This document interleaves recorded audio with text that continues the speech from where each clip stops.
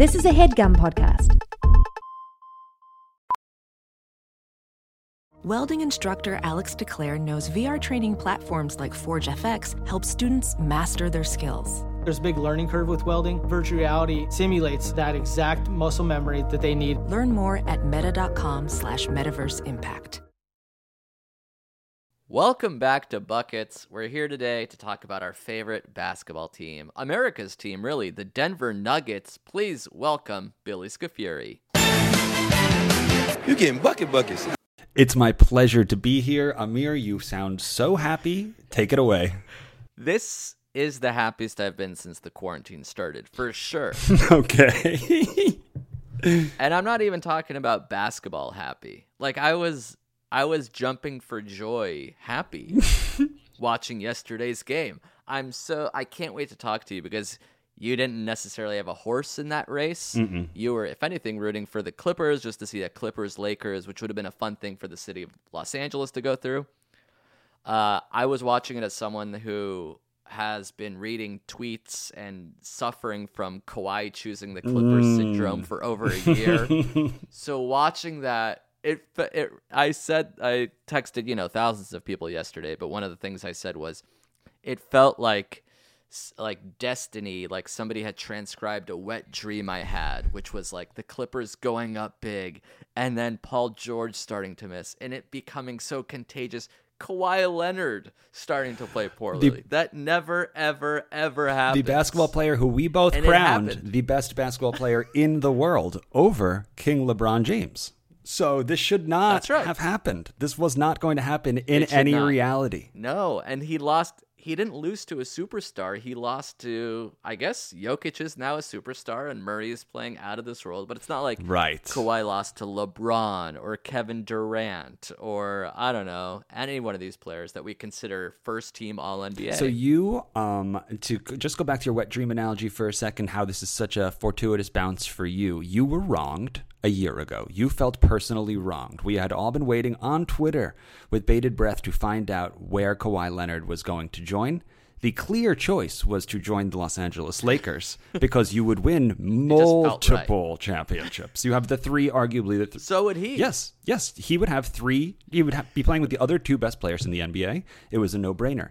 For some reason, he chose the Clippers. Paul George joined him, and you felt wronged. Well, a year later, all of that heartbreak, all of that anger, all of that festering disappointment came to a head when he ultimately couldn't pull it off. And this was as big a reward as the heartbreak was at the beginning of this journey. I texted people that I would take, like if I could control the future, I would take the Nuggets beating the Clippers in Game 7, even if it meant the Nuggets beating the Lakers in the Western Conference Finals. Like, I wanted the Clippers to lose that game more than I want the Lakers to win a championship. I don't know. It doesn't make sense. And I didn't even think that was true until the game was happening. And I was so nervous. And then as it fell apart, I'm like jumping up and down. Is it more sweet that it was a team like the Nuggets? Like not a team with a lot of pomp and circumstance. Like you said, the Lakers would have been one thing. Even the Rockets, to a certain extent, we could have been like, well, they have two of the biggest. The fact that it was the Nuggets, does it make it that much more embarrassing or easy to laugh at the Clippers in this scenario? I think so. I mean, it was such a catastrophic meltdown, and like the fact that everybody was watching, and this is like now a narrative. Like the Clippers melted down; they objectively choked. It wasn't like close game, went back and forth. They choked. They were up like 17 one game, 16 another. They were always winning at the half. That's right, always. And then 3 consecutive games, they objectively choked to loss. Yeah. Yes. And then yesterday was the worst of all. It wasn't even close. They could not make a shot. At one point, JaMychal Green missed the dunk, and it like flew NBA Jam style, landed in the backcourt. That was a forgotten moment. Oh, yeah, that did happen. The Paul George off the side of the backboard corner 3. Everybody's shooting short. Kawhi Leonard was he was playing poorly, but I didn't know he had the worst shooting percentage of his life in the second half. He went 2 for 10, which is like the worst second half of his entire career, maybe life.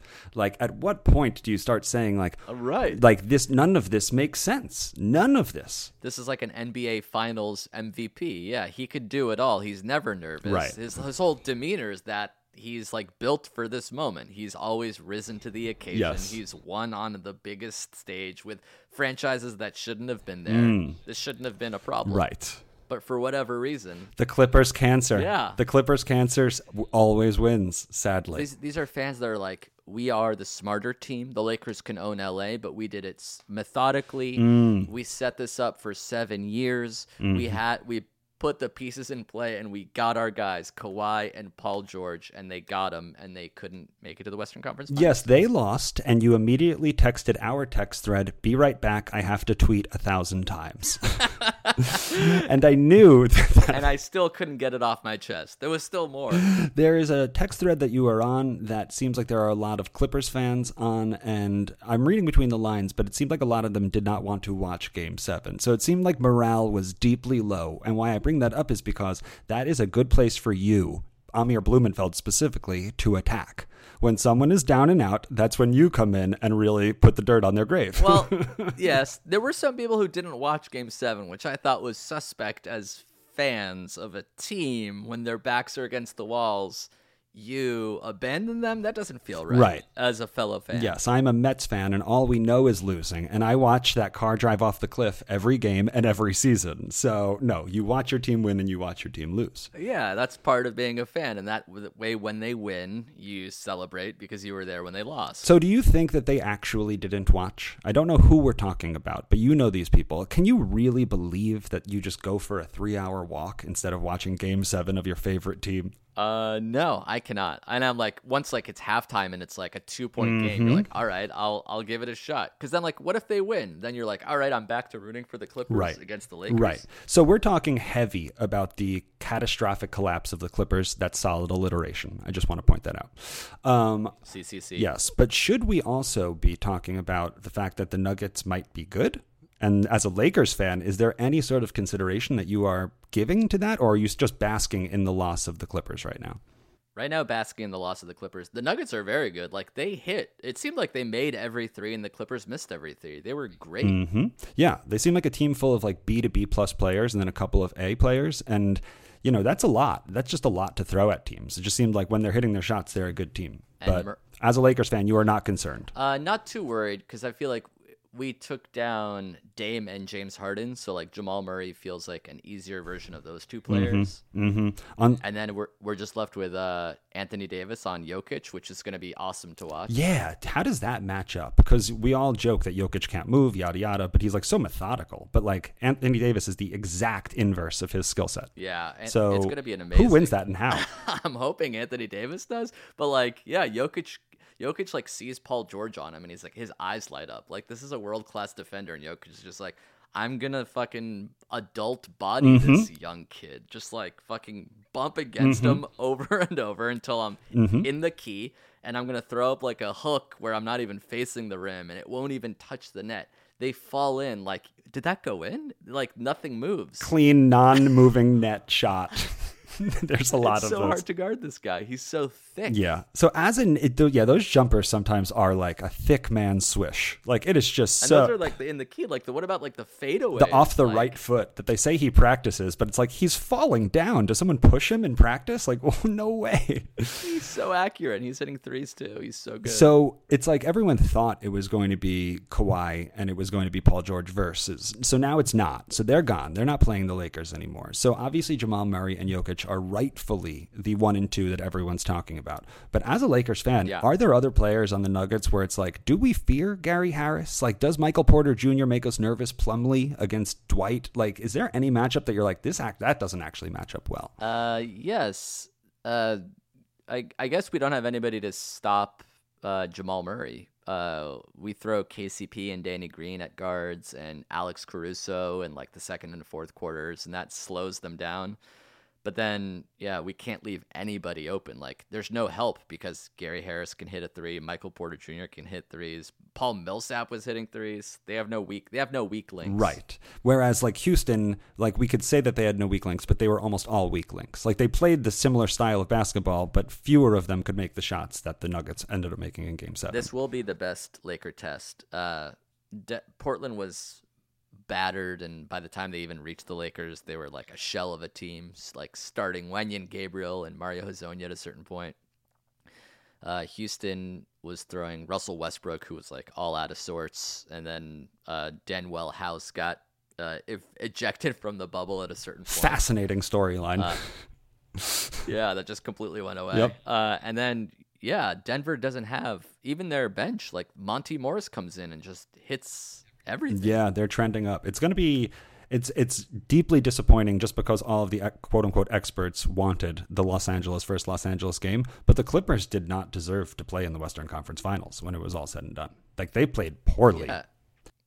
Yeah, and they played like a team that was, I guess they played like a team that they are. They were assembled as like kind of a super team, but they never really got to play or practice together. Yeah, it's a weird thing. Like, it felt like the culture was off there or something. Like, it didn't feel like a team. It felt like they did like talking shit from the sideline and stuff. But like, even Paul George alluded to it, where he was like, "Yeah, we didn't have that like championship or bust attitude," which is an interesting thing to kind of be like, first thing out of my mouth after I'm leaving the bubble. You know? They definitely did not play with joy. Like, it was Pat Beverly playing with joy, and then like Kawhi Leonard. Like, those two are so diametrically opposed, and that was kind of like a microcosm of the entire Clippers team. So one person we haven't discussed who might actually be able to slow down Jamal Murray just a little, maybe, is William Rondo. Yeah, I completely forgot in the haze of last night's amazing Nuggets game that Rajon Rondo's brother, William Rondo, got ejected from a game for fighting with Russell Westbrook. So as Westbrook started yelling at someone on the sidelines, it was the first time I realized that I hadn't seen a player yell at someone on the sidelines in 45 days, because there hasn't been someone to yell at in 45 days. Leave it to Russell Westbrook to start yelling at one of the 9 people on the sidelines. 8 of 9 are babies or wives, and 1 is this fictional character named William Rondo. I don't know if Rajon was on the court at the time, but we all choose to believe, like you mentioned, that it was probably Rajon with a mustache. So Rajon grew up with somebody named William, so you can only imagine how much they were just fucking pushing each other, nudging each other growing up. So like they were set. They're not afraid of Russell Westbrook, either of them. No. Rajon nor William. No. And then when you hear it's a William Rondo, do you feel personally connected as a William yourself? Yes, I definitely do. I'm like, of all of the names, like, it just doesn't. I feel like there's one Rondo walking this earth. I've never considered multiple Rondos walking. Like, he feels like a sole source that was like dropped from a cloud one day. Well, anyway. Yeah, like who is Rajon? He's in charge of the barbers in the bubble or something? He's also a chess master, I believe. Like a master, not a recreational chess player. A chess master. Anyway, turns out there's another Rondo, and he shares thine same name, William. I was just like, this is all fake. This can't be real. And apparently, William got booted. I mean, if somebody told you that Russell Westbrook was jawing with a member of the Lakers family, and you could choose any player and any sibling or parent, you would choose Rajon Rondo's brother as like the number 1 draft pick. And obviously that's who he fought. If there was only one better name than William for his brother, it would be Amir. If his brother's name was Amir Rondo. Which is sort of in play. There's an Amir Johnson in the NBA. Anything could happen. Fact. But it's going to be the Nuggets versus the Lakers. But yeah, Rondo's another great success story. Like, as the Clippers were trotting out like Reggie Jackson, who couldn't quite get anything going. Right. Trez was struggling. Right. The Lakers appear to be trending up. Like, Danny Green started hitting shots. Playoff Rondo appears to be a real thing. So like things were happening with positive momentum in the Lakers. So would you acknowledge now, when it was the first series and Rondo wasn't playing, I believe it was even the second series, maybe Rondo wasn't playing, most Laker fans were saying we're actually better off. We're better off without Rondo. In retrospect, were you wrong in saying that? Yeah, I had no idea this Rondo was like dropping 21 and 9 off the bench one game and then shutting down James Harden defensively. Like, he was picking people's pockets. Mm-hmm. It was pretty awesome to watch. Yeah, absolutely is. Yeah. Do you think there's a chance that the Lakers could sneak out Markieff and bring in Marcus Morris for the Western Conference Finals? Now we don't even want to do that. Marcus has been playing so poorly against the Clippers, and Keefe is hitting threes. Damn. It's like they had already switched or something. It was crazy. I couldn't believe it. Congrats to Keefe, because whenever somebody says, whenever one of them is traded, they say, is he the good Morris or the bad Morris? That's always the first question. Keefe is always the bad one. Until today, friends. Until today. I think he had 4 threes in that game 5, or maybe 4 3. Yeah, and he had 4 or 5 threes the game or two before that. Yeah, he's been making shots. Yeah, the Lakers, both series for the Lakers, they like struggled in game one, figuring out a team, and then credit to their coaching staff. We're like, all right, we figured it out. And then credit to the Lakers for like playing with a sense of urgency, which you didn't really see from the other team in LA, and taking care of business 4 in a row. So it'd be curious. I'm excited to see how this series turns out. Right. So you think that you think the same thing will happen? Nuggets win game 1, Lakers win 2 through 5? Yeah, it seems like the team that just gone game 7 seems to have like some sort of momentum advantage going into like game 1 of the next series. And then at a certain point, like fatigue sets in. Like I think the Nuggets played every other game for 14 of those games. Because they went 7 against Utah and then 7 against the Clippers. Wow. There hasn't been a day off until tomorrow. They're taking Thursday off and starting on Friday. Wow, I can't wait to hear what Michael Porter Jr. says on his day off. Yeah, that was like 10 lifetimes ago, is the idea that like Michael Porter was like, they need to give me the ball more. See, kudos to the Nuggets for that not turning into a thing. Like, if that was the Knicks, that's the only thing. We would lose every game, that's for sure. If one player says that, we lose the next 3 games, that's a fact. You know, like, it didn't really, there was no sort of hiccup in their gameplay, really. No, yeah. And they took it in stride. And if anything, he made like a big 3 in game 5 or 6 to like, it was like his first shot of the game. His jumper looks great. He's such a smooth-looking player. I know, but all the experts say he can't play defense. It's like, I'm not paying attention. He just makes these cool plays on offense. Yeah, he's like a 6'10" fucking like sturdy-looking Kevin Durant motherfucker who's like shooting at the top of his jump. It looks like the ball is released above the rim. Yeah. And his threes always seem to go in. He looks so good up there. So, final question on the series. Could the Nuggets potentially be the Raptors of last year?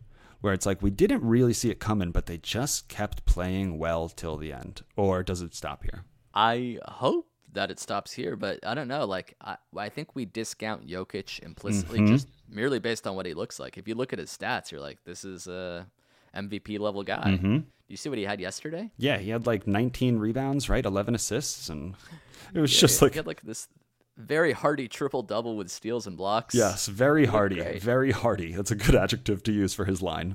I think it was 16, 22, and 13. Right. Like, he is a point center. He doesn't sweat. He just kind of loafs around and just does it all. And he gets rebounds like it's pool basketball. Like, he's just like tipping it to himself amongst like little kids. Like, you know, this 300-pound dad like playing around with high schoolers or something. I fully support that analogy. I have nothing better to contribute. That is exactly what it looks like when he is by the rim.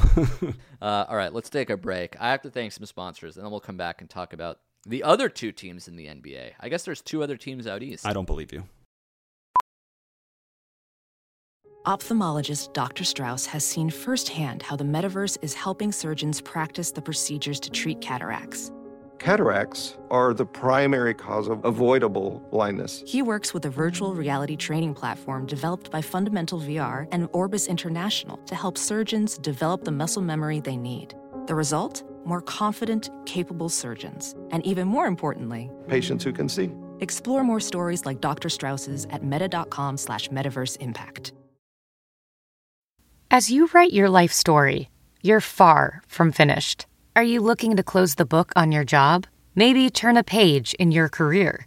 Be continued at the Georgetown University School of Continuing Studies.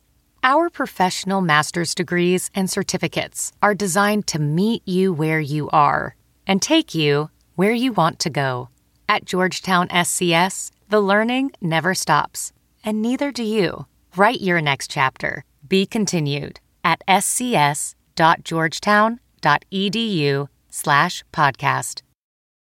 All right, Lakers Nuggets out west. It's set. Can I get your prediction, by the way? I know you're coming at it at a different angle. You sort of believe in the Nuggets, right? I do believe in the Nuggets, but you have been steadfast all bubble and playoffs that the Lakers have the best 2 players in the NBA, and I've always tried to find ways of proving you wrong, telling you little ways that you might be wrong. I've been wrong every time. So I'm going to finally just acknowledge that the best players usually win. Barring injury, let's just say, and it's a safe pick, Lakers in 6. That's good. Yeah, Lakers in 6, I think, is the Vegas favorite as well. But then again, so was Clippers in 6, so was Utah in 7. So Nuggets are not supposed to be here, and they always are. That's right. They always go 7. Did you watch the Boston-Miami game? I caught the end, and that's all I really needed to catch. What a game. Insane. Yeah. That overtime. These are 2 such evenly matched teams that of course it goes into overtime game 1. Yes. And of course it comes down to like a dunk, whether it's blocked or not, for the win. Oh my God. Before we even get to that block, which for my money is the best block of all time, and that includes the chase down block by LeBron, that still, to me, Adebayo's block was more impressive. But before we even get to that, Jimmy Butler has a different gear. Like, he has that like psychotic, just like tie the game up at all costs gear. It is, his team does not lose when they're down 2 with like 7 seconds to go. Yeah. I mean, you look at like his history, like whenever he leaves a team, they get a lot worse. When he's there, they play better, and they all want him to leave. Yes. I don't know what is going on behind the scenes. Yes. Like the Timberwolves made the fucking playoffs with Jimmy Butler. Yes. Like that's how important he is to winning. He is a winner. He is a tough guy to be around, it sounds like, but he is a winner. But that team, everyone says heat culture, you know, like that's always been the thing that's like been pervasive. The Pat Riley. Mm-hmm. They train together specifically. They wear knee pads during practice. They bang. They like, even during like COVID, I think that they were all mostly training together because Florida was one of the only states that was open. Oh, really? Yeah, there's a pretty good interview. It's Duncan Robinson. I think he's on Zach Lowe, but he talks about like the specifics of playing in that environment and what heat culture really is. And the way he described it made it seem like, damn, they're definitely the most prepared team in the bubble. Like there can't be another team more prepared. And now you're seeing it where they're just like winning these close games. They are like always in every match. I'm in on the Heat. I'm in on the Heat hard. Yeah, I mean, they took down Milwaukee relatively easily. Mm-hmm. They just kind of like choked him out. Like Giannis had his worst shooting percentage of like any series of games. Like they just choked these teams out. And I don't know. We'll see. Yeah, Boston also is playing great and played great. They were up nearly the entire game. Yeah, you wonder if Marcus Smart actually makes a better fit on that team than Gordon Hayward. Like, he doesn't make a bad fit. Right, I forgot. Right. Like, Gordon Hayward should be on that team taking, like, 20 of those minutes from Marcus Smart. But Marcus Smart's shooting, like, 6 of 12 from 3 every game. And he's, like, fucking banging around Game 7, like, diving for loose balls. It's like, where does he get the energy? I have no idea. He's Pat Beverly plus. Like, people love Pat Beverly because he talks more. But, like, Marcus Smart, to me, is as much a lockdown defender, but he'll give you, like, 17 a game. Yeah, he's like Pat Beverly, but has actually earned the right to talk shit. Yeah. Okay, Amir is not done. You thought the Clippers' hate was done in the first act. I mean, Pat Bev, another person who kind of shrunk during games 5, 6, and 7 of that series. And also shout out to Dame Lillard and CJ McCollum on Twitter for not being over the shit that was talked to them. Oh, no. Oh, they had a night. They were like me, only they were Dame Lillard and CJ. They're worse. You remember the clips of like Pat Bev cracking up, pointing to his wrist, Dame time. Like this was in the seeding games back like in fucking early August. He didn't forget. And Paul George was talking some heavy trash on Instagram, and he was playoff P. He was so ice cold that had to feel so good for those dudes. They were like, they had draft folders, where there's like, which one should I send right now? They were more ruthless than I was. Yes, no doubt. There was many people online ready to attack the Clippers when it was all said and done. It's fun to know that like that level of talking shit, you can tell like every player acts cool. Like, nah, we talked about it. It's no big deal. It's basketball beef. And then when a team loses, you really hear like the real shit come out. It's great to see bitter basketball players. Like the default setting is cool, but when they're bitter, it's like, yeah, talk that shit. God, Paul George really, really shit the bed after talking so much shit against Damian Lillard. He seemed unhappy. Something was wrong. But anyway, back to the Celtics for a second. They look legit too. Yeah. I mean, like they're just like one of those like Detroit teams where it's like everyone's good. The Piston, like the Ben Wallace here, where it's like everyone's good, everyone's legit. Maybe Tatum actually does have it. You know, maybe he's the new star in the East. Yeah, he's the guy. He's so impressive to me. Like 6'9", can hit threes, sidestep threes, long twos, get to the basket, hit free throws. He just feels like a cool confidence. Like a prototypical NBA superstar. I asked you after the Suns had gone 8-0, Booker was like this untouchable superstar making that big shot over the Clippers. I asked you if you were starting a team today and you could pick of these two players to start your team, Tatum versus Booker, who would you take? Do you remember who you said? No, but right now it would be Tatum, so I hope I said that. You did 8 games ago as well, yeah. Tatum. All right, good. Yeah, he does seem he's taller. He's a taller, more complete basketball player. In 3 years, could he be the best player in the NBA? He's only 22. I'm saying. That's the craziest thing. I'm saying. This is his 3rd season. I'm saying. Could he be the best player in the NBA? Could he be an MVP in 3 years? I think so. I think him and Luka are kind of the future. when you're looking at 20 to 22 year olds, when they'll be 25 to 27, I would have Luka and then Jason Tatum. Damn, really? So Tatum is really up there. Adebayo's up there now too. Bam Adebayo. God, what a stud he is. So that was great. Did you see it live? Yes. That looked like, did that ball like hit off the rim? Like, how does a ball get blocked and like bounce up off this guy's wrist, left-handed? I thought that the force kind of eventually brought it back. It was like a slingshot or something, or a mousetrap. Kudos to how many photos were taken of the various bends in his wrist. Like, I know we're in the bubble, but I did not expect that level of camera work was going to be happening. We saw so many different impressive angles where it was like Bam did something unprecedented. Remember the Kawhi middle finger block? That was disgusting and amazing too. But I'm glad we're not talking about that. That'll be completely forgotten to history. Irrelevant. But wow, the Bam Adebayo block. I think you liked it because it was a feat of strength in addition to athleticism. And it was also face to face. Strength-based without doubt, but it was face to face. It's like when you go on Instagram and you watch two high school kids on a 7-foot rim, see if you could dunk it or block it. You just want to see those two dudes like dogs jump up and see who's got it. Yeah. Tatum went up with authority. I don't know if he cocked it back, but hammer. Yes. He tried to hammer. Exactly. And you can't block a hammer. And it was his left hand. Adebayo went up with like 1.5 seconds left, caught it, and it was an arm wrestle with the ball in the middle. That's right. It was an arm wrestle. And Bam Adebayo. It was like a superhero movie where it's like bending backwards. Did not, like he could have broken his fingers and dunked it like in his hand. And then Tatum would have had refused. The ultimate poster. It was really like history was going to be made for one of these two players in that moment. And Adebayo met him at the rim. And I just don't remember. I don't remember a game being won. Maybe LeBron did it like 8 years ago on such a ferocious dunk. That would have probably been a game-tying dunk, but all the same. But I do not remember a block with such authority. No. Yeah. I still would give the chase down the edge just because it won Game 7 against the Warriors. The stage was bigger. The block was just out of nowhere. But yeah, the Bam Adebayo block. Another great moment in that game is, do you remember Jason Tatum almost hit like a miraculous game-winning three after falling down? Was that would have changed history. Like those are shots that nobody talks about because they didn't go in. That was in line, off the front of the rim, like 4 inches away from hitting. As that ball was sailing through the air, the only thought in my mind was, don't go in because that was a travel getting up. He got up without dribbling, and I was like, that's right. All we're going to hear is every reporter saying he has to dribble if he's going to stand up. He just hopped up and chucked a shot, and I was like, please don't go in because then it's all just going to be like a fault, like an asterisk win. I don't want that. But damn, that was close. That was very close. Yes. So close. Yes. And now it's Miami 1-0, and that series is even closer now. Oh, God. Yeah. As a Laker fan, I don't know who to root for. You probably are just rooting for 7 games, right? You want these teams beat up. Yeah, which is what I wanted in like, if I could choose a Denver script, it would be Denver down 3-1, just fucking giving it their all and getting, like, over the mountain and then, like, finally winning Game 7. Now they have to play Game 1 again in 2 days. Like, God, that must be so difficult. They already celebrated like they won a championship. Yeah, you wonder. The Lakers are in a very interesting position. They're favored to win, and they should. But, like, so are the Clippers. They were supposed to win. They didn't. I mean, like, the Nuggets might be low-key good. But in the East, both teams just feel like 12-round fight. You know, it's like two very good teams. Like, it seems like every line should be 1.5. The other team. And I think it is. I think it's that close. Yeah.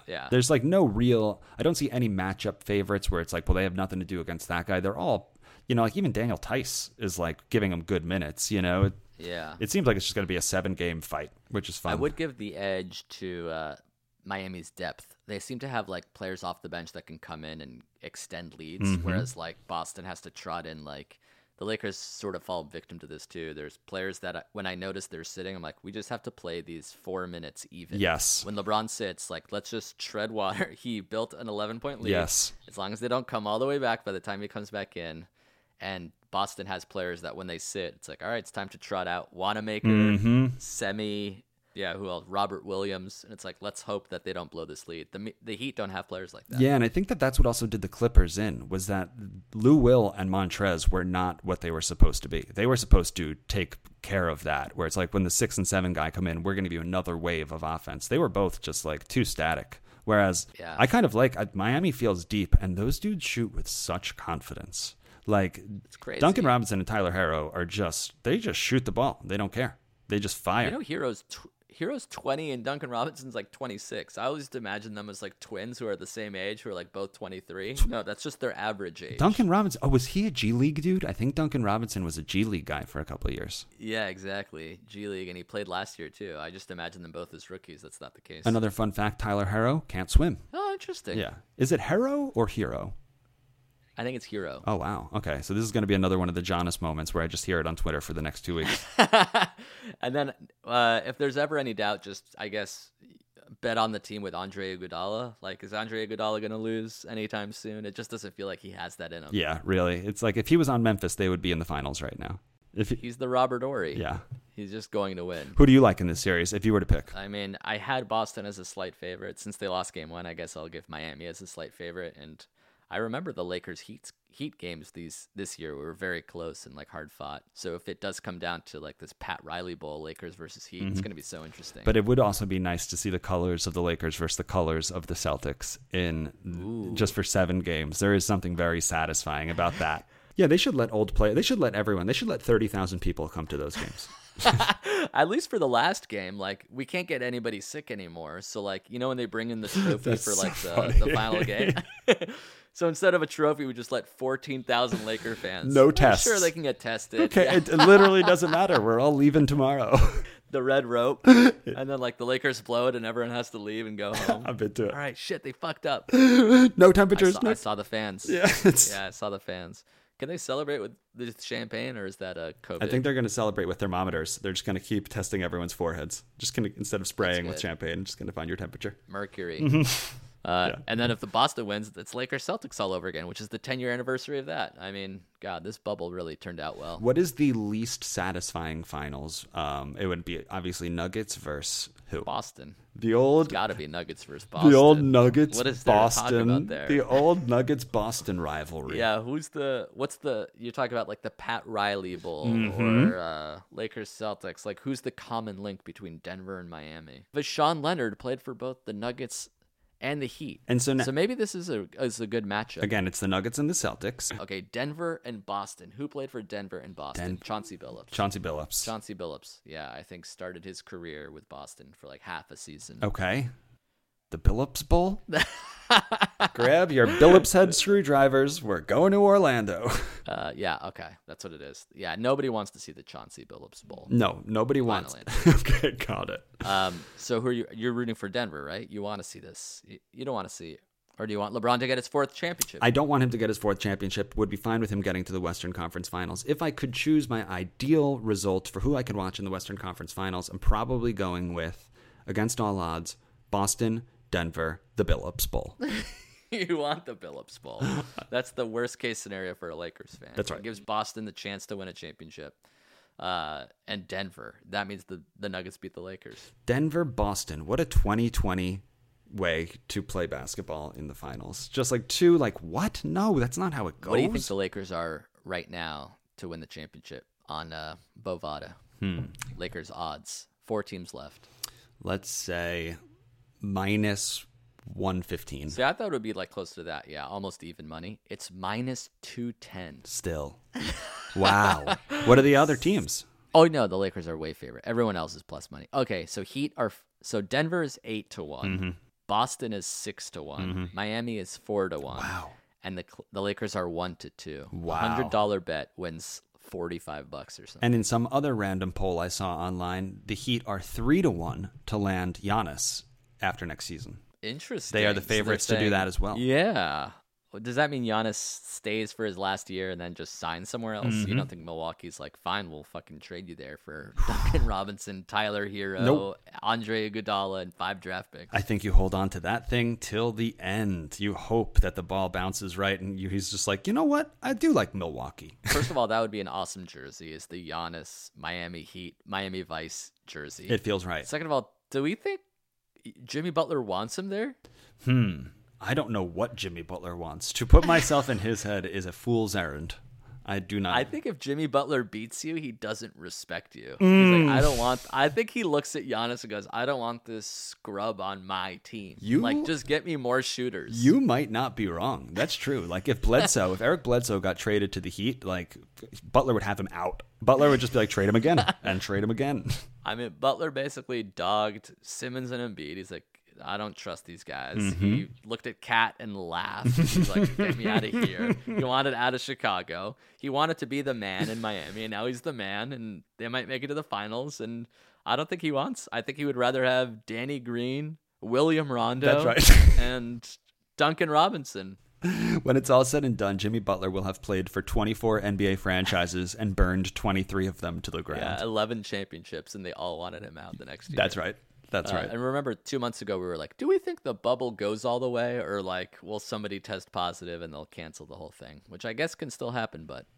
Kudos to the NBA. They like totally normalize that. Like we don't even think about that anymore. Yeah. And what's going on in the NFL? Like, there's no bubble. The teams are playing. Do we find out if tomorrow 41 of them have coronavirus, or we just we'll never hear? TBD, dog. I don't know, but some stadiums are letting in like a cool 13,000 fans, and it's like that's so many people. Come on. And that's to see the Jaguars. Like nobody needs to see the Jaguars and Browns play. Right. When the stadium would have allowed 80,000, but 13,000 Jaguars. That's all the fans they had. How do they even choose? Like, every 6 people can come in? Like, how do they decide which the 13,000 people at Arrowhead get to be and where they sit? Yeah, I think that they make them wrestle. They put them in a big pen together, like 30,000 people. And they're like, whichever 13,000 survive are allowed in. I will say football looked pretty normal to me, too. Yeah. I don't know. Yeah, if you squint... We're getting used to it. If you squint, it all looks normal. I mean, playoff hockey looks normal. Baseball, normal enough now. Yeah, except for the extra innings rule, which seems to be weird. Yeah, and like the cardboard dogs in the, stands. But I feel like this is what it'll be next season, too, for every franchise. We're not getting to the point where 80,000 people can pack into a house in, like, January. No, it's like you haven't heard any, like, whispers of real concerts coming back. No sort of actual gathering is planning for anything because we don't know anything. We don't even know who the leader will be, let alone what the vaccine plan is or how effective it'll be. It'll be this again. What we do know is that the NBA draft, I believe, is set for November 18th. So that's like the next thing that we can look forward to. Knicks 6th pick? Who knows? Probably 18th pick at this point. I'm sure we traded down. Who knows? Oh, that's going to be such a But we have been spoiled. Last point. We How's that? We have been spoiled in that for the last 40, 50 days, we've been watching NBA basketball. We've been talking about NBA basketball. And like as much as it has been a distraction from bigger things happening, we have been given it all. And we're about to not have it again in like 2-3 weeks. And that's going to be suddenly like longer nights again, longer afternoons again. So I forget what May and June were like. We were watching Horse on ESPN, and Chris Paul was going up against Zach LaVine in his backyard, and we were like sniffing it like it was a crown jewel. Mm-hmm. We're about to lose like 6 hours of just consumed time from like afternoon into night. So I don't know. Go to the library, get a couple books, but we only have a few more weeks. Don't even joke. Yeah, I'm sorry. I'll just watch that Game 7 on replay. That's right. You have that. Also, a funny back in June-ism is like, I was thinking, like, am I even going to watch the Lakers, like, with the same urgency as I did, like, if this was a regular playoffs? Or, like, will it mean less because it'll look like a preseason game? Will it mean less because people are dying? Will it mean less because I'm still, like, stuck in my house? And? You should have seen me yesterday. This was not even a Laker game. I'm jumping and screaming, pounding, FaceTiming friends like I just won the lottery. I am genuinely so happy for you. Because few of us have experienced that in the last 6 or 7 months. So I'm so happy for you. Enjoy it. It makes no sense. If you zoom out, what is this 37-year-old cackling about? Oh, a game 3,000 miles away with 10 strangers that he's never met, never will meet, that are not even from his hometown. Oh, but they're his favorite team? One way or the other. They're his favorite team? Well, no, not exactly. He actually he actively doesn't root for them, and they failed. So he's happy that the team he doesn't root for failed. That's where all of his joy derived from. Okay. So you're watching this game. Are you watching with a smile on your face? Or are you like, how did that game wash over you as a casual fan? It was a good game. Like, it trended one way and then changed at half, and it was like, oh, we've seen this before. So all of that was like, all right, this is fun. This is good basketball. But it started to get a little sad when the expected great players were just shitting the bed so poorly. But then you get that second wind when your buddy Amir starts texting you like relentlessly with how much joy he is experiencing. And there's no one else on the text thread that we're on who is a Clippers fan. So I know that no one is actively being hurt right now. So it's really just living vicariously through you, seeing a good friend of yours experience such high highs in the moment. So really, ultimately, I was having a good time watching you have a great time. But that's what makes you such a great person, because there are people on that text chain, as I wanted the Clippers to lose because I don't like the Clippers and their fans. They did not want to see me happy because I represent the big evil empire. Right. They wanted the Clippers to. It's like a next level of like, I'm rooting for this team because they're going against that team that goes like Knicks fans rooting against the Nuggets so that the Lakers, like, they are 3 tiers away, wanting to see the Clippers win because they knew it would make me upset. Right. And I understand that. Right. But you didn't have any of that. Right. Well, I mean, look, heavy is the head that wears the crown, and you have the king, and so everyone's going to come after you. Like, you have to know the rules. You have the best player, and everyone's going to come after you. I am just able to look past that and say he's also my friend, and he's very happy right now, and for that I am grateful. And for that, I am grateful. Thank you. It's nice to have some real friends in this world. You hear that, Marty? He's not listening to this. No. Yeah, he's not listening. No, he never makes past Marty 40 minutes on a podcast. As a Blazer fan, also he doesn't want the Lakers to be happy. He doesn't want Lakers and Lakers fans to be happy. Yes. Yeah. That's how it goes. Although if the Blazers hate the Clippers, there's like some weird internal logic you have to go through to like, and sometimes you don't know until you're watching the game who you find yourself rooting for. Yeah, and it's just fun to be a devil's advocate sometimes. When somebody feels passionately about something, it's just more fun sometimes to be like, no, you're wrong, just to see what happens. Yeah. And I get that too. Sure. So there's that. All right. This is great. This is fun. This is awesome. I'm glad I can record some genuine joy for the first time in 7 months. It's been a while. This is a time capsule episode for you. Yeah. This whole thing, this Clippers season is officially, the bubble was worth it. Even if somebody gets corona, it was worth it to see Clippers fans disappointed, Kawhi lose. Doc Rivers is still their coach until further notice. I don't know if you saw that, but he's not going anywhere. I just thought that you were going to go on like a 5-minute diatribe about low-key all of the things wrong with the Clippers there. You pulled out, but Trez is a free agent, so they probably don't want to keep him / can't afford him. I don't know if the Knicks are giving him 5 for $130 next week. Oh, God. Lou Williams, old and getting worse, starting to become unplayable. So there's 6 men of the year just gone. Mm-hmm. All the people they picked up in the middle. Remember when the Lakers really wanted Reggie Jackson? He signed with the Clippers. Mm-hmm. Fuck. Oh, I really wanted Reggie Jackson. How are we going to play Rondo against? They have Lou Williams, Pat Beverly, and now they have Reggie Jackson. This isn't fair. All these guys are back home with their fucking families and dogs. Out of the bubble. You love to see it. Out of the bubble. Out of the bubble. I'll say this. This is better than beating them, which is weird to say because beating them should be the number one thing. But seeing them implode before even getting to the match felt better than seeing the Lakers beat the Clippers. It's more humiliating, that's for sure. The Clippers had every expectation to be here. You have been a Lakers fan. You grew up in Los Angeles your whole life. With that comes the fact that you've also known that the Clippers have been largely irrelevant for most of your life.